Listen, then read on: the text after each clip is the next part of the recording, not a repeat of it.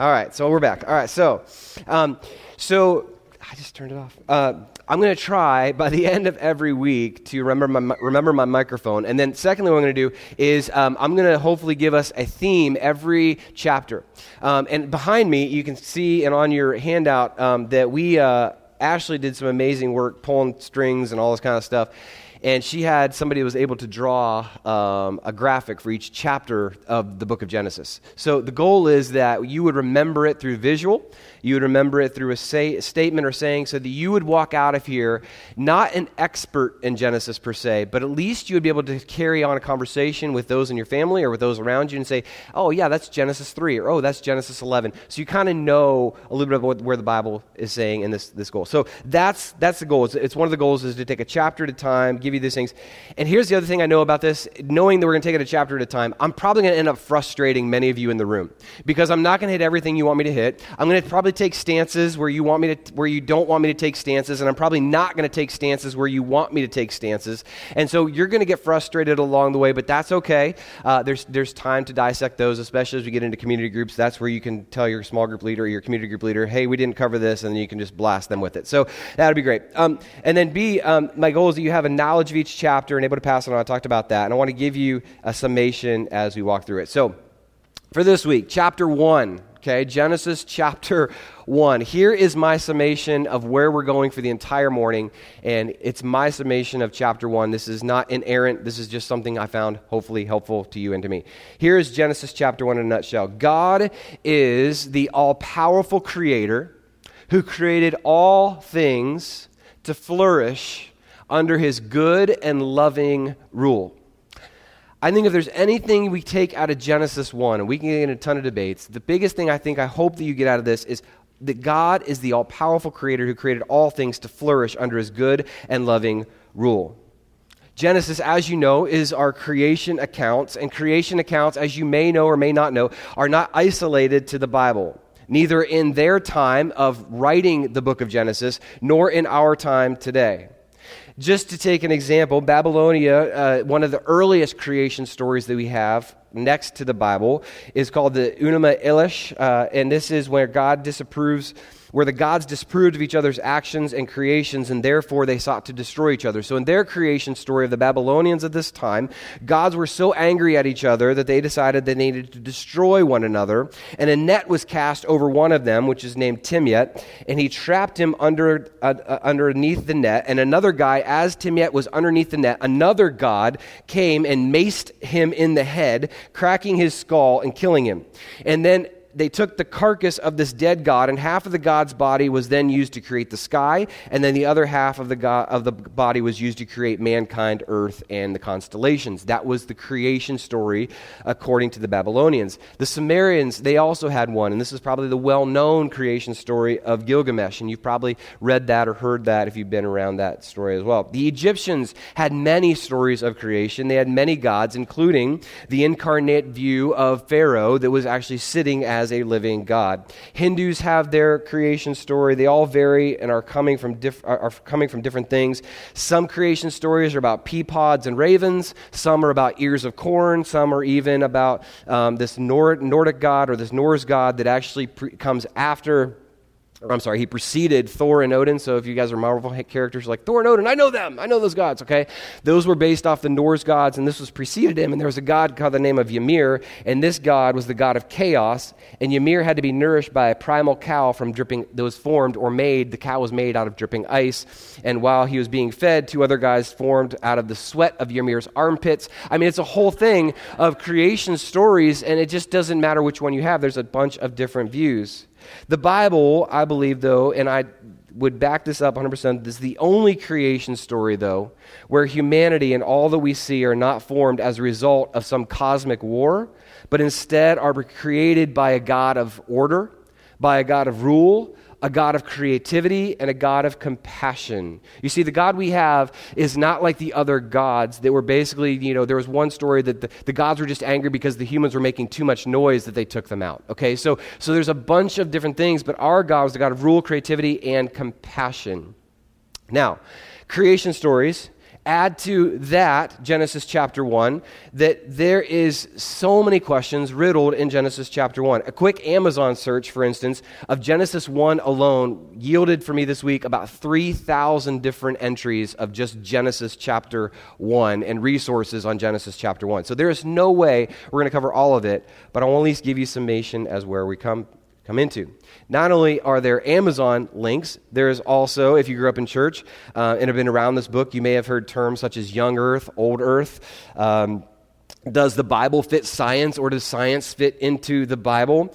Do I have to believe in a 24-hour day creation to be a Christian is one of the stories that comes out of Genesis 1, or questions that come out of Genesis 1. Gap theory, day-age theory, theistic evolution, and probably the biggest question you get out of Genesis chapter 1 are, dude, where's the dinosaurs? I thought there was dinosaurs. I thought for sure, like, I was going to hear about dinosaurs. I remember in middle school, that was the big question in middle school. Like, they knew I went to church and youth group, and they're like, hey, Christian boy, I read my Bible, and there's no dinosaurs. What's that about? And I remember in middle school, I'm like, I don't know, they're probably in there somewhere, right? I was just so much pressure to feel like I had to find dinosaurs in Scripture. The realistic thing is this. When it comes to the book of Genesis, we all, I think, honestly have, in the words of one of my professors who we're going to use some of his stuff today, he says we all come into Genesis with kind of a backpack that says creation on it, right? And we all have a ton of like thoughts and ideas and resources when it comes to the book of Genesis. And so you may have stories and things from your past that resemble the things in here. This is one of the books that my professor wrote called The Lost World of Genesis 1. Really interesting take on Genesis. There's just doctrines straight up. There's the New Catechisms, which is a really great book for those who are looking for just a simple answer on what we believe. There's commentaries. There's really big commentaries. I mean, all of these things form our creation accounts. All of these things are in a backpack for us, and we believe, okay, this is my creation take. All of these things fit in kind of this backpack that we come bringing into this morning. And our goal today here is not to answer all the questions, but to answer probably the key questions that I believe the ancient Israels were asking, and not so much how, although I could probably get there as far as how the world was created. I think the Israelites, if you were to go back in time and talk to Moses who wrote this, I don't think his biggest question would have been a debate of when. I don't think he would have had any knowledge or thought of young earth or new earth or any of those kind of things. I think their biggest questions in Israel that they were asking, that we need to ask of the text, is who and why. Who is this God that created, and why did he do so? And that's what we're going to look at today. Because we must look at this as if it's this idea of God forming and filling throughout these days of creation. So as we dive into the Bible, I would ask you to keep those questions in the forefront of your mind. Why and who, as we look into the information of this amazing piece of literature in Genesis chapter 1. So if you have your Bibles, Genesis chapter 1, verses 1 and 2, we'll start here, and then we're going to continue to work through this text together. In the beginning. Everybody's probably familiar with that part, right? Like, I memorized Scripture. I've got that part down. In the beginning, right? In the beginning, God created the heavens and the earth. The earth was without form and void, and darkness was over the face of the deep. And the Spirit of God was hovering, that's a fun word, over the face of the waters. You see, we have to remember that when we take this Bible literally, when you hear so much of that term in church, take the Bible literally, it hopefully means that you take it back to the original language, to the author's intent of the original usage of these words, so that you get a better understanding of what the Bible means. If we say we take the Bible literally and we just go with our own English version of beginning, heavens, earth, and we kind of just put that overlaid of Genesis 1, we can get lost. What we have to do is get some help along the way to kind of say, what did the Hebrew words mean, and what did they look like when it came to this text? And we are by no means going to be able to answer all that, but here just as an example is a picture of what this would look like in the Hebrew text. And you can't read that because it's way too small. However, this would be translated in Hebrew, verbatim would be, in beginning, he created Elohim, the heavens and the earth, she became chaos and vacancy and darkness over surfaces of abyss, and spirit of Elohim vibrating over surfaces of the water. There's so much in there. There's so much in there, right? And so you've got so many Hebrew words at play in verses 1 and 2 that there is no way we can dive into all these. You've got things like eretz, which is earth. You've got words like bara, which is created. You've got rauch, which is spirit. You've got Elohim, which is God. You've got tehom, which is deep, which is not really deep abyss as we think deep abyss. It's layered as far as what that word actually means in Hebrew. You've got rachan, which is hovering. We're going to come back to that at the end. And you've got the big word that many debate, and that's the word yom, which means day later on. You've got all these Hebrew words that are filled with deep meaning. And we have to go back to the original Hebrew because I believe that when we look back at Genesis 1, I believe that this is not simply a narrative, descriptive history of what happened.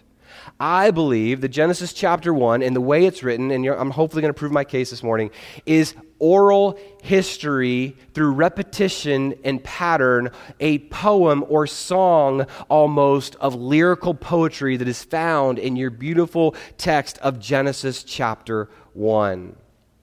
And I say that because of these things. So let me give you just an example. As we look at creation account today, we'll see some amazing repetitions. And so as you look through each of these days at Genesis chapter 1, you're going to see a couple things. You're going to see, and God said. You're going to see that repeated a lot. You're going to hear, it was so, repeated a lot. You're going to see God assessing that day repeatedly. You're going to see dominion of God, or God called or separated. In other words, he owns what he creates. And then you're going to see he time-stamps it repeatedly. So let me just give you an example. If you have your Bibles, go ahead into verse 3. So let me read verse 3 and show you what I mean by this. Verse 3. And God said, let there be light, and there was light. And God saw that the light was good, and God separated the light from the darkness. God called the light day, and the darkness he called night, and there was evening, and there was morning the first day.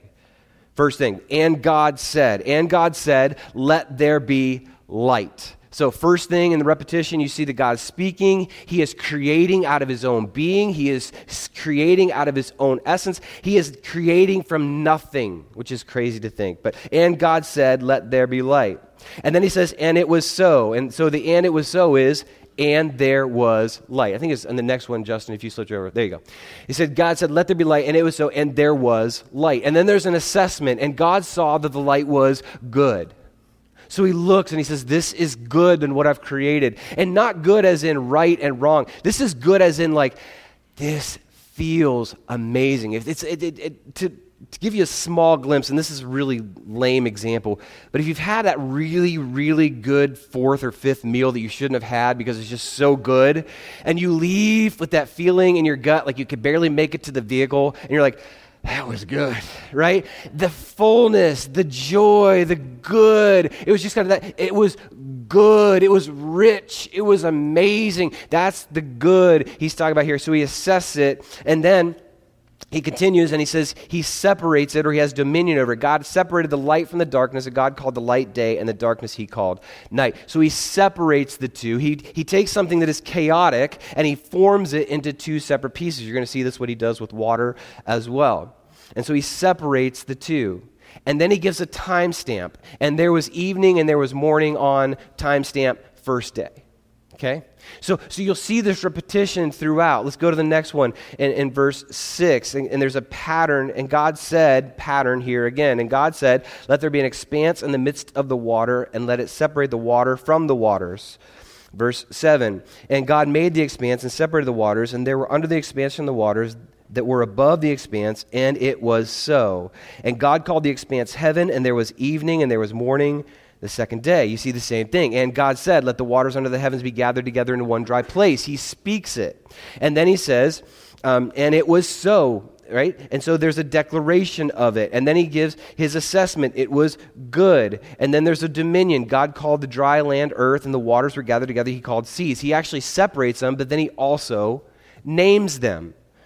So the reason he can name them, I know this is obvious, you're not going to need to write this down, but the reason he can name them is because he created them, right? The reason he can have dominion and rule is because if you create heavens, earth, waters, seas, that's a big deal. Like, you can claim that, right? I mean, you should be able to name cosmos. If you create space, that's ever expanding with quarks and dark matter and things we can't even explain yet because we're still finding them out, if you can create that from just speaking it into existence, dude, props to you because you get to call that what you want, right? I mean, God created out of nothing. He has dominion over it, and he calls it what it is. I'm sorry, I was a day ahead. Sorry, I'm in day 2. God called the expanse heaven, and the time stamp there was evening and morning the second day. Now, he does the same thing in day 3. Let the waters under the heaven gather together in one place, and let the dry land appear. Verse 9.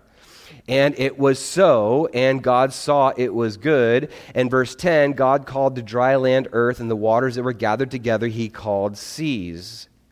And God said, let the earth sprout vegetation, plants yielding seed, and fruit trees bearing fruit, in which is their seed, each according to its kind on the earth.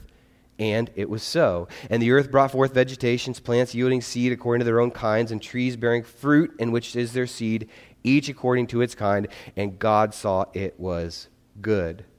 And there was evening, and there was morning on the third day. You see, the first 3 days are God's creation. It's forming. It's building the structure, but each of them is written in a way in Hebrew that would be able to be given out very easily. There's repetition, there's pattern here.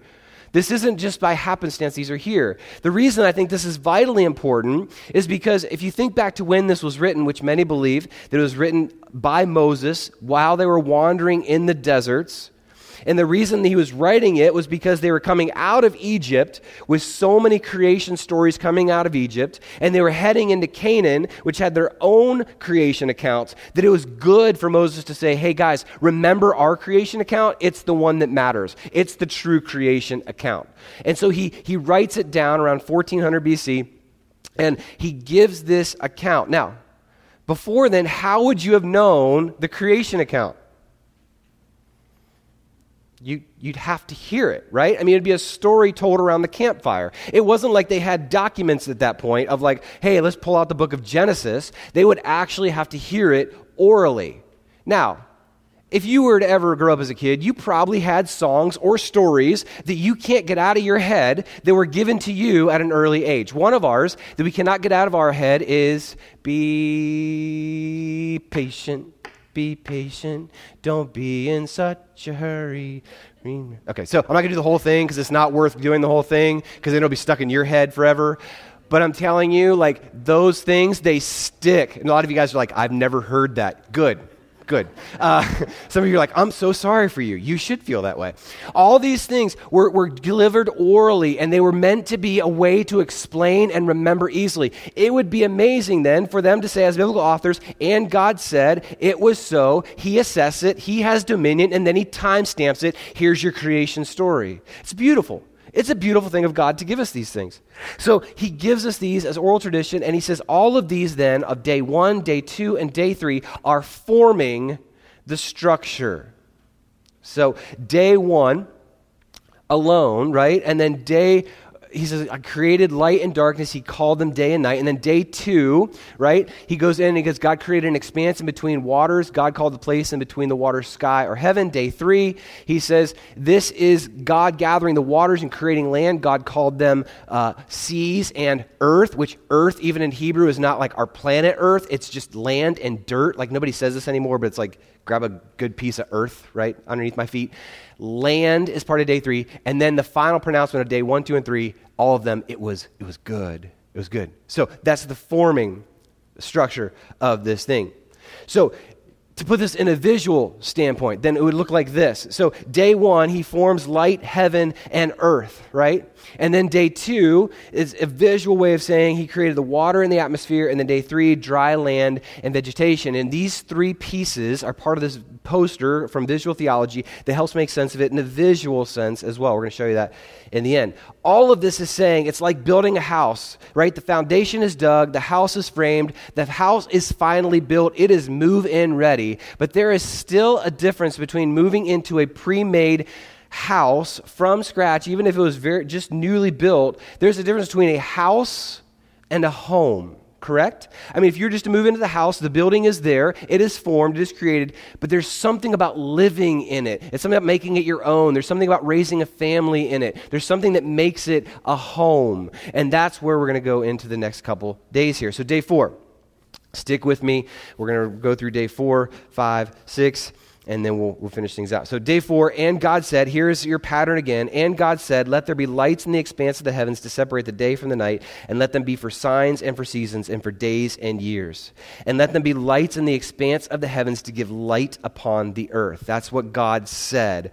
And it was so. Verse 16, and God made the 2 great lights, the greater light to rule the day and the lesser light to rule the night and the stars. And God set them in the expanse of the heavens to give light on the earth, to rule over the day and over the night, and to separate the light from the darkness. He assesses it, and God saw that it was good. In verse 19, there was evening and there was morning, the 4th day. He timestamps it. There's this calling, there's separation, there's all the things that go into the 4th day. You would say the same thing for the 5th day. And God said, let the waters swarm with the swarms of living creatures, and let birds fly above the earth across the expanse of the heavens. So God created the sea creatures and every living thing that moves, with which the waters swarm according to their kinds, and every winged bird according to its kind. And God saw that it was good. And God blessed them, saying, be fruitful and multiply, and fill the waters in the sea, and let the birds multiply on the earth. And there was evening and there was morning, time-stamped it, the 5th day. It's not until you get into day 6 that things kind of take a little bit of a turn, but it's still some of the pattern. And God said, verse 24, let the earth bring forth living creatures according to their kinds, livestock and creeping things and beasts of the earth according to their kinds. And it was so. And God made the beasts of the earth according to their kinds, and the livestock according to their kinds, and everything that creeps on the ground according to its kind. And God saw here again that it was good. And then you get into verse 26, and then God said, let us make man in our image after our likeness, and let them have dominion over the fish of the sea, and over the birds of the heavens, and over the livestock, and over all the earth, and over every creeping thing that creeps on the earth. We're going to get into man next week in Genesis chapter 2. But day 4, so again, just kind of summarizing these up. Day 4, God created lights in the sky. He made sun, moon, and stars, seasons, and time. So he's filling day 1. Day 5, God created creatures to fill the waters and the sky. And then day 6, you can see he continues and says, God made land animals and humans to fill the earth, gave plants as food. There's a pattern here. He's forming, and now he's making the house a home. He's filling it. So if you had pictures of this, it would look something like this. He would say there's sun, moon, and stars at day 4 that are filling the cosmos, and then there's day 5 where he says, I'm giving you birds and sea creatures, and day 6, then he creates land animals and man. All of this goes then to this picture of all of them together. This is a beautiful, you're not going to be able to see this per se on your screens or even online probably, but visualtheology.com, it's one of the resources in your booklet. It does a really good job of putting this in a visual form. And so what it says is that these days are connected. Day 1 is connected to day 4, day 2 is connected to day 5, day 3 is connected to day 6. What he forms in day 1, 2, and 3, he fills in 4, 5, and 6. God fills the domains with celestial objects and living creatures. There's a chaos that is becoming order. There is a rule and dominion in which he can say, I not only can create, I can fill these things. And he wraps it all up with day 7. This is amazing. He wraps it all up in one powerful way that we don't really see coming, because on day 7, as you read through this, he actually just lands with rest. He lands and he ends with stopping and ceasing and not doing any other thing, which is crazy to think that chapter 2, verse 2, the heavens and the earth were finished, and all the hosts with him, and on the 7th day God finished his work that he had done, and he rested on the 7th day from all his work that he had done. So God blessed the 7th day and made it holy, because on it God rested from all his work that he had done in creation. He sets it apart. All of this is an example to us to say God forms, he fills, but also he rests and he sets apart a day that is holy, that is set apart for us to remember even today, of a Sabbath that is meant for rest. God rested and set this day apart, even calling it holy. You see, there's so much here and so many questions I'm sure that come into your mind as far as each creation, but I think if you can get Genesis chapter 1 and say, okay, there was an oral tradition that was passed down, there was a pattern that God was using in literature here that Moses was wanting us to grab a hold of, there was order, there was filling and forming. God is the all-powerful creator, and yet probably, again, we don't have the answers still, too, right? Where are the dinosaurs? We don't know. We don't see it. And here's the thing. It's not important. God did, if it was important, he would have said, and there was a T-Rex on planet Earth on day 6. Like, it wasn't in his repertoire to say, oh, they're probably going to want to know about dinosaurs when I write this. I should probably have Moses put that in. It wasn't part of the equation because this is far more vast and beautiful of a God who goes back to our main point is the all-powerful creator who created all things to flourish under his good and loving rule. That's the key of Genesis 1. And you can get into all kinds of debates and hours and hours and hours of debate. But ultimately, I think we all can agree on this statement in Genesis 1 that God is the all-powerful creator who created all things from nothing. That's even layers deep. To flourish, that's amazing. He didn't just create the house and be like, here's your house, good luck. He fills it. It calls it to be a home. There's a goodness to your God that wasn't part of any other created God story up until this point. No Canaanite God, no Sumerian God, no Buddhist God looks at the world and says, I am good enough to not only create, I am good enough to fill it and make it good, to flourish under his good and loving rule. In other words, I think the other piece we forget in Genesis chapter 1, we get so caught up in dinosaurs and dates and times and gap theory and day-age theory, we forget that this is all his kingdom. This is his. All of it is his. If he wants the earth to stop, it'll stop. If he wants gravity to stop, it will cease to be. If he doesn't want oxygen to be part of our life, it won't be there, right? It's just part of his loving rule. One little side Easter egg to this. How cool is it that our God, who created all things to flourish and loving, did so in a way of order and design?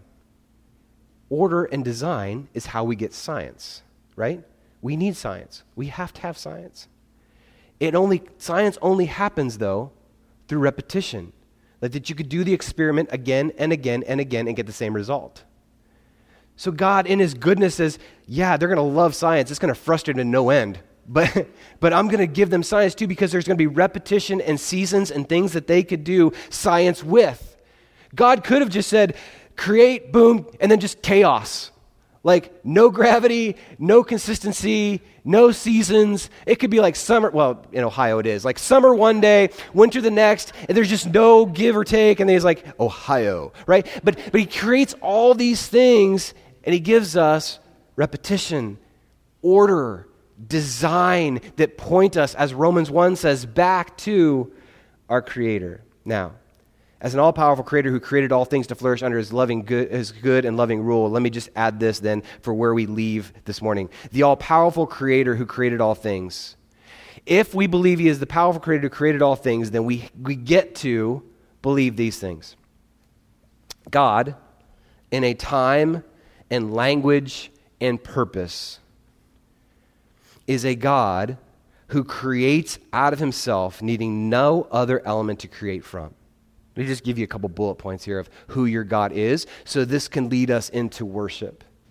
You see, we can get caught up in all the debates, but if we forget who he is, our worship will be flat because we'll just be about facts and data. It's about who he is. He creates out of himself, needing no other element to create from. That's who your God is. So whatever your circumstance is you've come into today, you serve a God who can create from himself out of nothing, needing no other element to create from. That's amazing. Only he can do that. You have a God who fills everything he creates. In other words, he doesn't want you just to live this life. He wants you to thrive in this life. He doesn't want you just to make it through. Like, your salvation story isn't, Mike Dumas said a while back, it's not just to make you a better person. Being a Christian is not just so you become good. Becoming a Christian is going from death to life. That's different. Everything he creates, he desires to fill.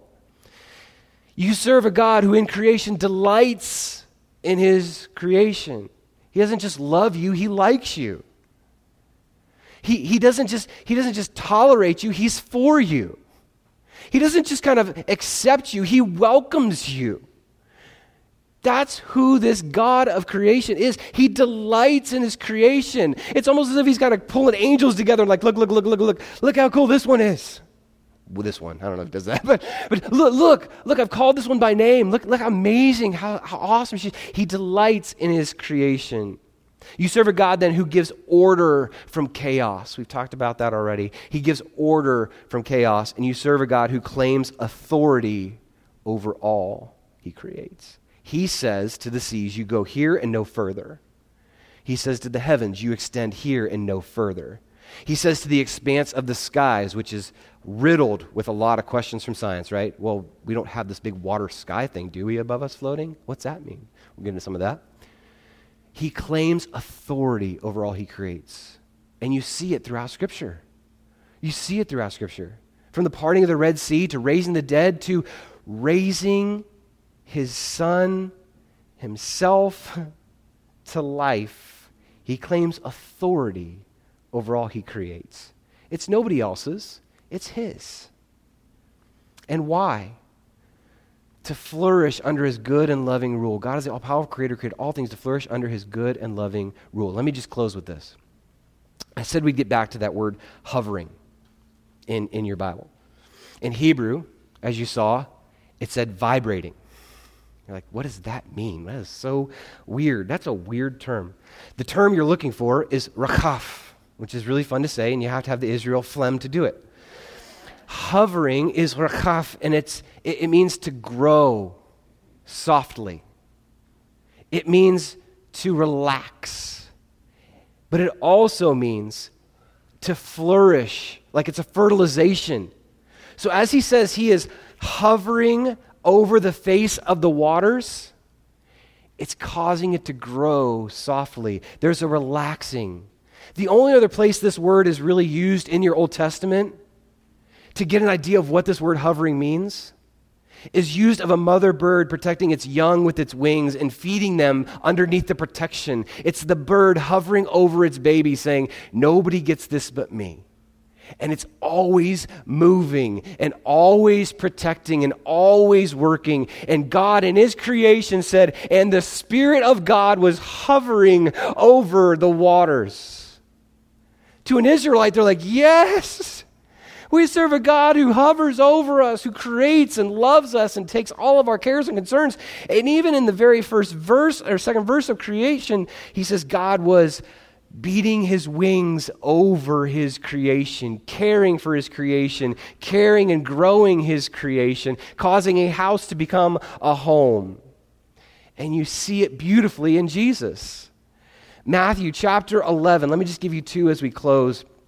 And then we're going to sing out this amazing truth of who Jesus is and being a God who was there at creation. Matthew chapter 11, because he is hovering over us, because he is there and caring and good for us. Matthew chapter 11, verses 25 to 30, it says this, and at that time Jesus declared, I thank you, Father, Lord of heaven and earth. Do you catch it? God, I thank you, Father of creation, that you have hidden these things from the wise and understanding and revealed them to the little children. Yes, Father, for such was your gracious will. All things have been handed over to me by my Father, and no one knows the Spirit except the Father, and no one knows the Father except the Son, and anyone to whom the Son chooses to reveal himself. 28, here's your beautiful picture of Jesus.